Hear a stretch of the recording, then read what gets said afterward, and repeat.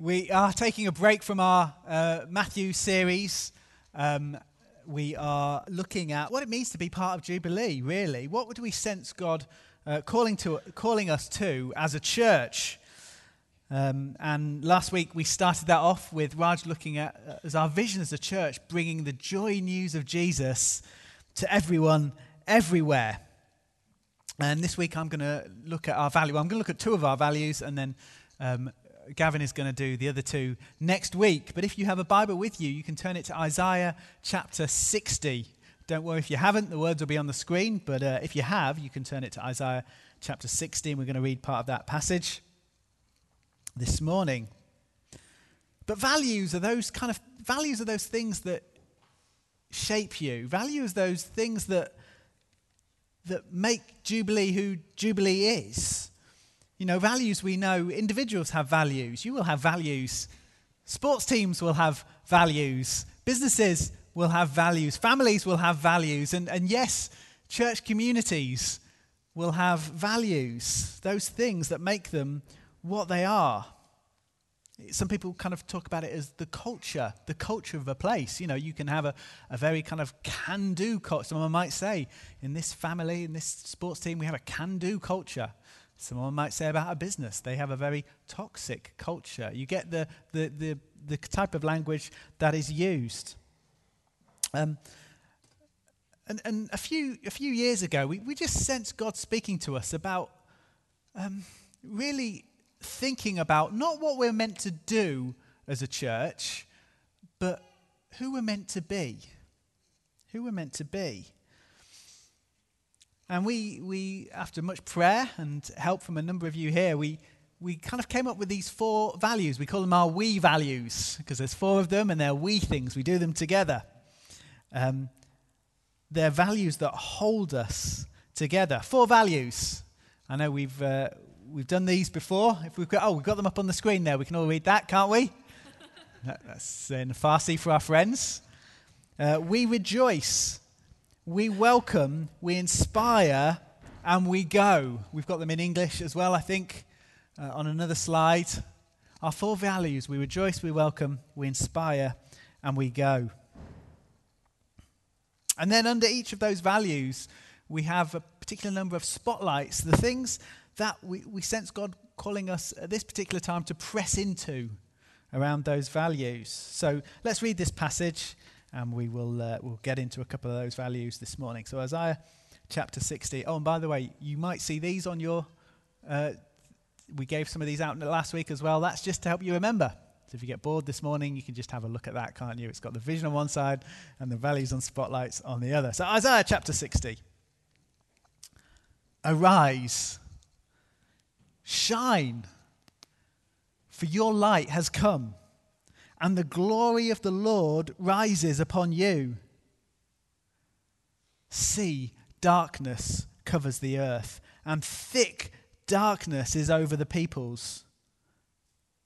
But the Lord rises upon you, and his glory appears over you. Nations will come to your light, and kings to the brightness of your dawn. Lift up your eyes and look about you. All assemble and come to you. Your sons come from afar, your daughters are carried on the arm or on the hip. And then you will look and be radiant. Your hearts will throb and swell with joy. The wealth on the seas will be brought to you. The riches of the nations will come to you. Herds and camels will cover your land. Young camels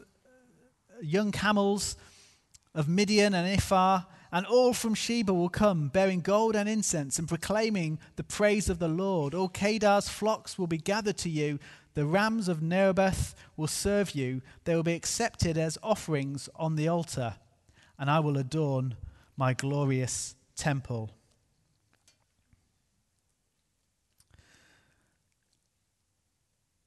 A few of us went to a prayer day this week down in Sheffield as part of our family of churches. And as we were praying in this day for the nation, for our nation, for all the things that are happening in our nation. Confusion, cost of living crisis, difficulties in our nation, but also the nations as well, as we prayed for Iran and other places, Ukraine, Russia, parts of northern Ethiopia. Just things going on around our world, difficulties going on. We're praying for our nation and the nations. And someone, I can't remember who it was, prayed this passage. They prayed this passage and it stirred me. It stirred me to consider how we look at it this morning in the context of our values. See, Isaiah the prophet pictures this sun rising on Jerusalem. You know, with the sun rising, when you don't have electricity, you know, we're fine, aren't we? You get up earlier in the morning, you can switch the light on. When you don't have electricity, and hey, who knows what this winter will bring for some of us, but when you don't have electricity, the sun rising is a big event. It's a big deal. And Isaiah pictures the sun rising on Jerusalem. This is no normal sun, though, he pictures. This is God himself. Heaven invading earth, as we've been looking at this morning already. God himself is coming to them. This passage talks about the glory of the Lord. You know what's the glory? The glory of the Lord is, you know, it's the greatness, everything that is great, everything that is wonderful, everything that is perfect, everything that is beautiful about God. It's his glory, the weight of his glory and his goodness.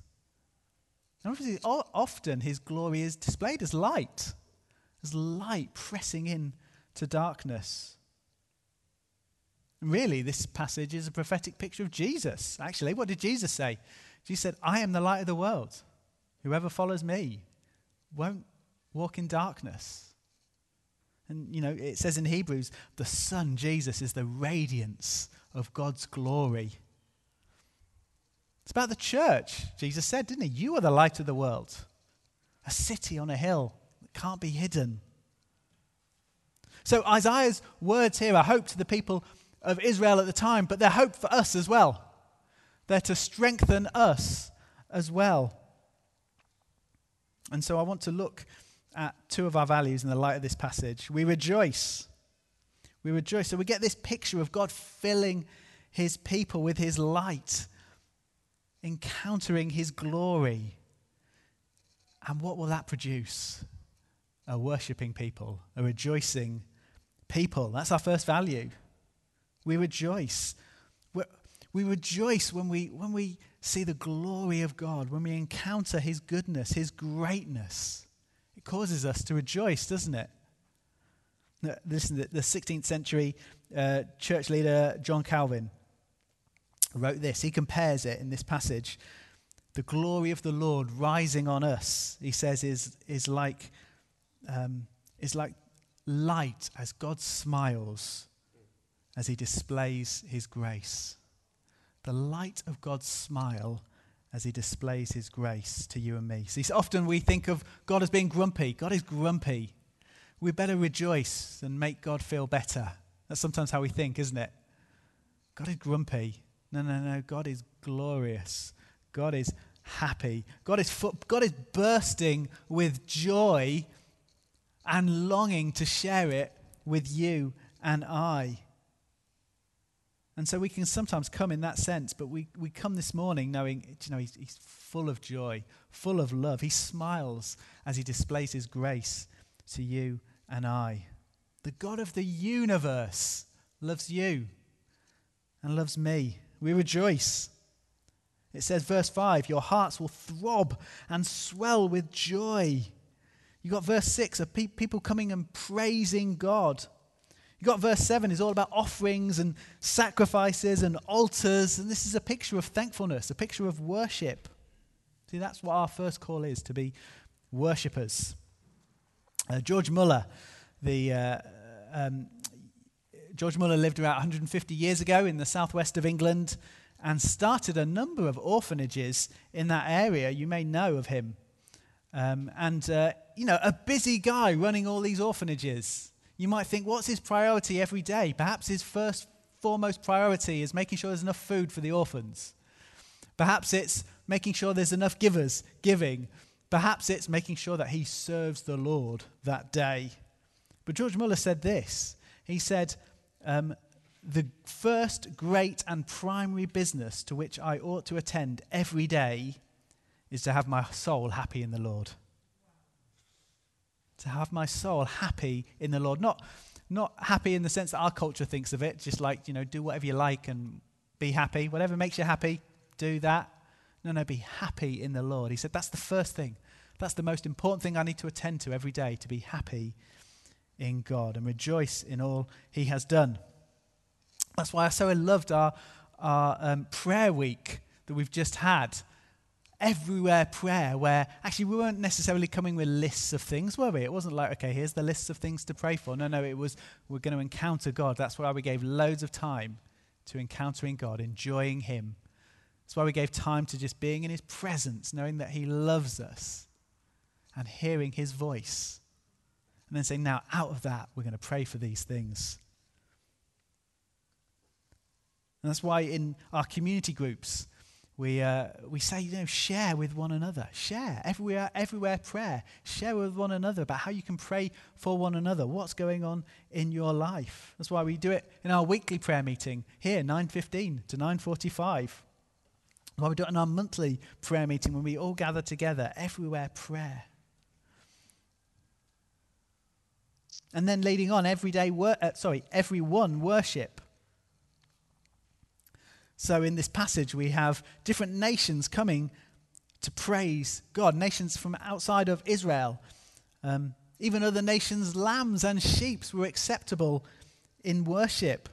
People were coming from Sheba. That's kind of modern-day Yemen and parts of Ethiopia and Eritrea. Kedar and Neobeth. That's a reference to parts of Arabia. Everyone worship. When we gather, it's for all. No matter your age, no matter your background, no matter your nationality, it's everyone worship. Again, I loved it, the prayer week. Praising God, worshipping with our Farsi friends as they led us in Farsi songs. As Artem led us in a song in his language, and he played and we worshipped. It's everyone worship coming together. This is David Anderson.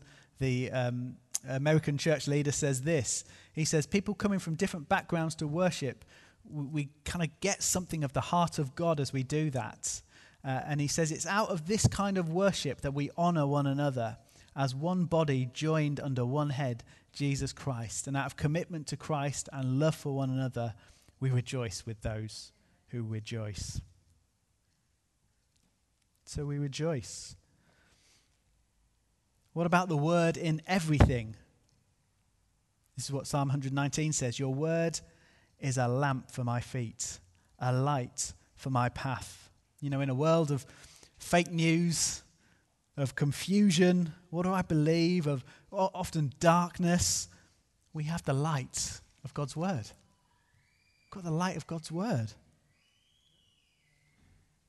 And that's what rejoicing is. Rejoicing is, we know the big story. We know who's in charge. We know who wins. We know there's a God who loves us because it tells us. And we can encounter him as we read it. We know the big story. And it's not just information for our heads. It's a lamp for our feet. I remember when Paul was leading the team, he wrote a booklet, Living in the Light of Truth. It was about how we live in the light of truth. It's because it's a lamp for our feet as we walk.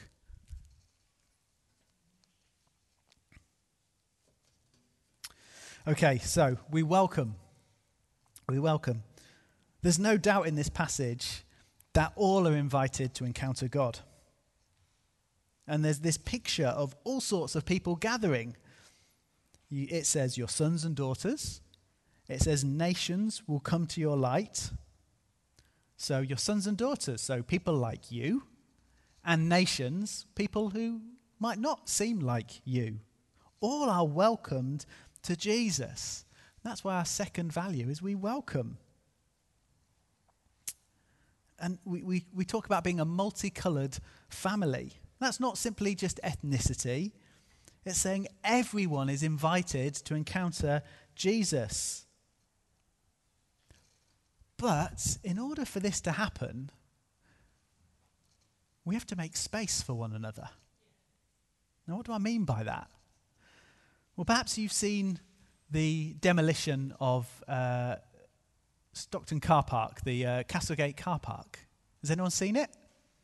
Is you driving here maybe, or because you live here? You've seen they're demolishing the car park. I understand they're demolishing the Swallow Hotel, and then they're demolishing the Castlegate Centre. Really in order to make space, make room to connect the river to the town. Stockton people, have I got that right? That's the idea, isn't it? There's this connection between the river and the town. They're making space for something new, for a new connection. And, I thought about that. God really spoke to me as I drove past that demolition. I think churches need to do the same. We need to do the same. Maybe not physically, but space in a different way. We have to make space if we want to be a multicoloured family. We all like the things we like, don't we? We're all a bit like that. We all like the things. We like things how we like them. But you know what? If we want to continue to welcome young people and children and people from different backgrounds and people from different nationalities, that will sometimes mean making space. In fact, I think that will often mean making space. Making space in the sense of our worship, or in our gatherings, or in our groups, or in our teaching. It'll involve making space.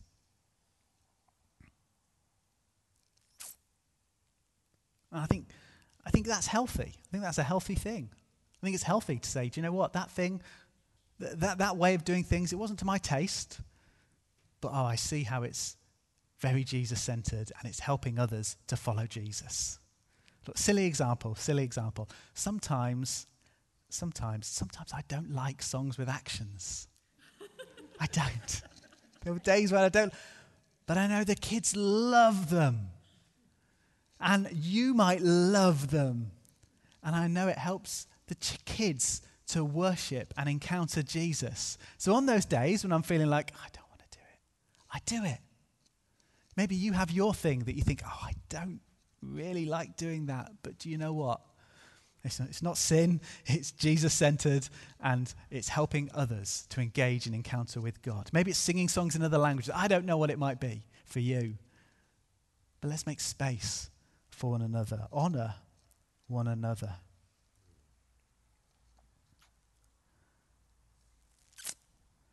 Okay, extraordinary welcome. Extraordinary welcome, and that is more than just church meetings. Actually, if we just focus it on Sundays, extraordinary welcome just means a few people that come on a Sunday as visitors. And that's where our extraordinary welcome will extend to. A few people every week. But if it's out there, do you know what? It's hundreds of people every week because they're experiencing the welcome of God through you and I. Through projects that we run, through social action projects, through who you meet day to day in your workplace, in your school. An extraordinary welcome.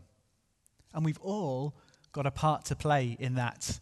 Let me use this example briefly of a family I stayed with recently overnight. And do you know what? I came to the door. I was greeted by one of the children. They took me into the room. Another child went and got me a pair of slippers. Sit down here. Brought me a pair of slippers. The dad had been cooking and made some delicious food that we all sat and enjoyed. And his wife kind of just helped settle me in and show me where the room that I would be staying is, and then took me to their small group on that evening. They all had a part to play in welcoming me that evening. And we've all got a part to play in welcoming those around us. We've all got a part to play. What's your gift? What's your gift? Maybe it is offering a meal to someone. Maybe it is just texting someone or calling someone to check up on them. Maybe it's offering a lift to someone, to some kind of gathering or some place. Maybe it's inviting someone to your group. Maybe it's just making friends with someone. Or maybe it is just a friendly welcome and a conversation on a Sunday. If you don't know what it is, if you just say, I don't know, I want to be involved in that, get in touch with us. We'll find you something to do. We'll find you a role. We'll help you to be able to do that. Extraordinary welcome. And then finally, missional hub. See, as Raja said, we want to develop this building as a missional hub. And not just a missional hub that says, just come here. It's a missional hub that, as Raj was talking about last week, we can develop communities from. That from here, we can go to Teesside, develop new communities of faith across this region. And this will take faith too, in order to make this, even just this little bit, in order to make this disability friendly, pushchair friendly, just warm and energy efficient, we're probably looking at about £500,000. It might not cost too much to purchase it, but it might cost a lot to develop it. It's going to take faith. But we believe that God wants it to be a missional hub that we can reach more and more people across Teesside for Jesus. Okay, I want to leave some room to respond at the end. As we finish, I want us to just draw us back to this Isaiah passage. See, what is it that holds all these things together that we've been talking about this morning? As we talk about we rejoice and we welcome. It's the light of God's glory. It's that Jesus is amongst us. It's that heaven has come to earth. It's not just us fumbling around in the dark trying to work out what's good and what's good ideas and what's not good ideas. No, Jesus has come to us. His light and his life has come into our hearts, hasn't it? He's come to us. And we see that in who Jesus is and gloriously in what he did at the cross for you and I. He took on darkness for you and I. He entered into our darkness. In fact, he entered into even the darkness of a tomb in his death as he was crucified. But gloriously, 3 days later, raised to life, raised into light, raised for you and I, so that we could know him. And he calls us to enter into his life and enter into his light. Listen, perhaps you wouldn't consider yourself a Christian here this morning. Perhaps you're not sure where you are with the whole Christianity thing. Listen, you can enter into this light and this life today. He calls to you. He calls to you. He says, I want to bring you out of darkness into light. Maybe you just sense that in your life. Do you know, it feels like dark. It feels like I'm fumbling around in the dark. Jesus wants to bring you into his light and bring you into his life. We'd love to talk to you about what that means this morning, if that's you. Talk to the person you came with, talk to one of us. But perhaps you're a Christian here this morning, and as I mentioned that Calvin quote about God's glory is like God smiling at us as he displays his grace. Perhaps you just need to know that afresh this morning. Perhaps there's difficulties you are facing right now. Perhaps life is hard. Perhaps there is sin issues in your life that I'm just struggling with that. Listen, you need to know the smile of God this morning as he displays his grace. His grace teaches you to say no. His grace helps you to live. And his grace comes to us again and again. Perhaps you just know, I just need to experience that smile of God, that heaven coming to me, heaven coming to earth, coming to me. I just need God to open my eyes afresh to see him. I believe as we break bread together, he's going to do that. When Jesus is with his disciples on the road to Emmaus, and they don't know who he is yet, do they? And they sit down, he prepares a meal, and it says that when he breaks the bread, their eyes are opened. And they see Jesus. I believe as we break bread this morning, as we take the bread and the wine and remember all that Jesus has done for us, he wants to open our eyes afresh to who he is. He's with us as we do it, and he wants to open our eyes afresh to see him see his goodness and his love for you and I. So we're going to do that. If the band could come up. I'm just going to ask the band to play as we break bread together. But as they come, let me just pray, and then as you kind of sense you want to, just kind of move out to the different stations, one here, and then I think there's one upstairs as well. And break bread with one another. We're remembering what Jesus has done for us at the cross. So if you're visiting us, if you're from a different church, if you would consider yourself a Christian, we'd say we'd love you. In fact, encourage you to join in breaking bread with us this morning, as we do it as a body of believers, not just the body of Jubilee Teesside, but the body of Christ worldwide. So let's break bread together. Lord Jesus, we love you. We honor you as our King. We love that light has dawned on us, that the glory of the Lord has risen on us, that Jesus, you have come to us. And you call us to arise and shine for you in this place.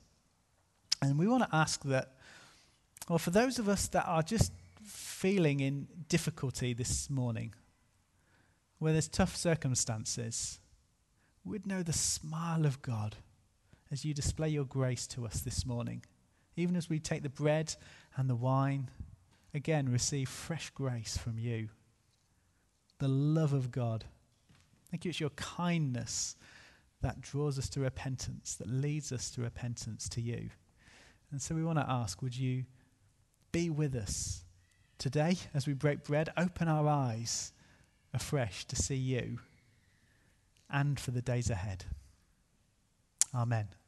Amen.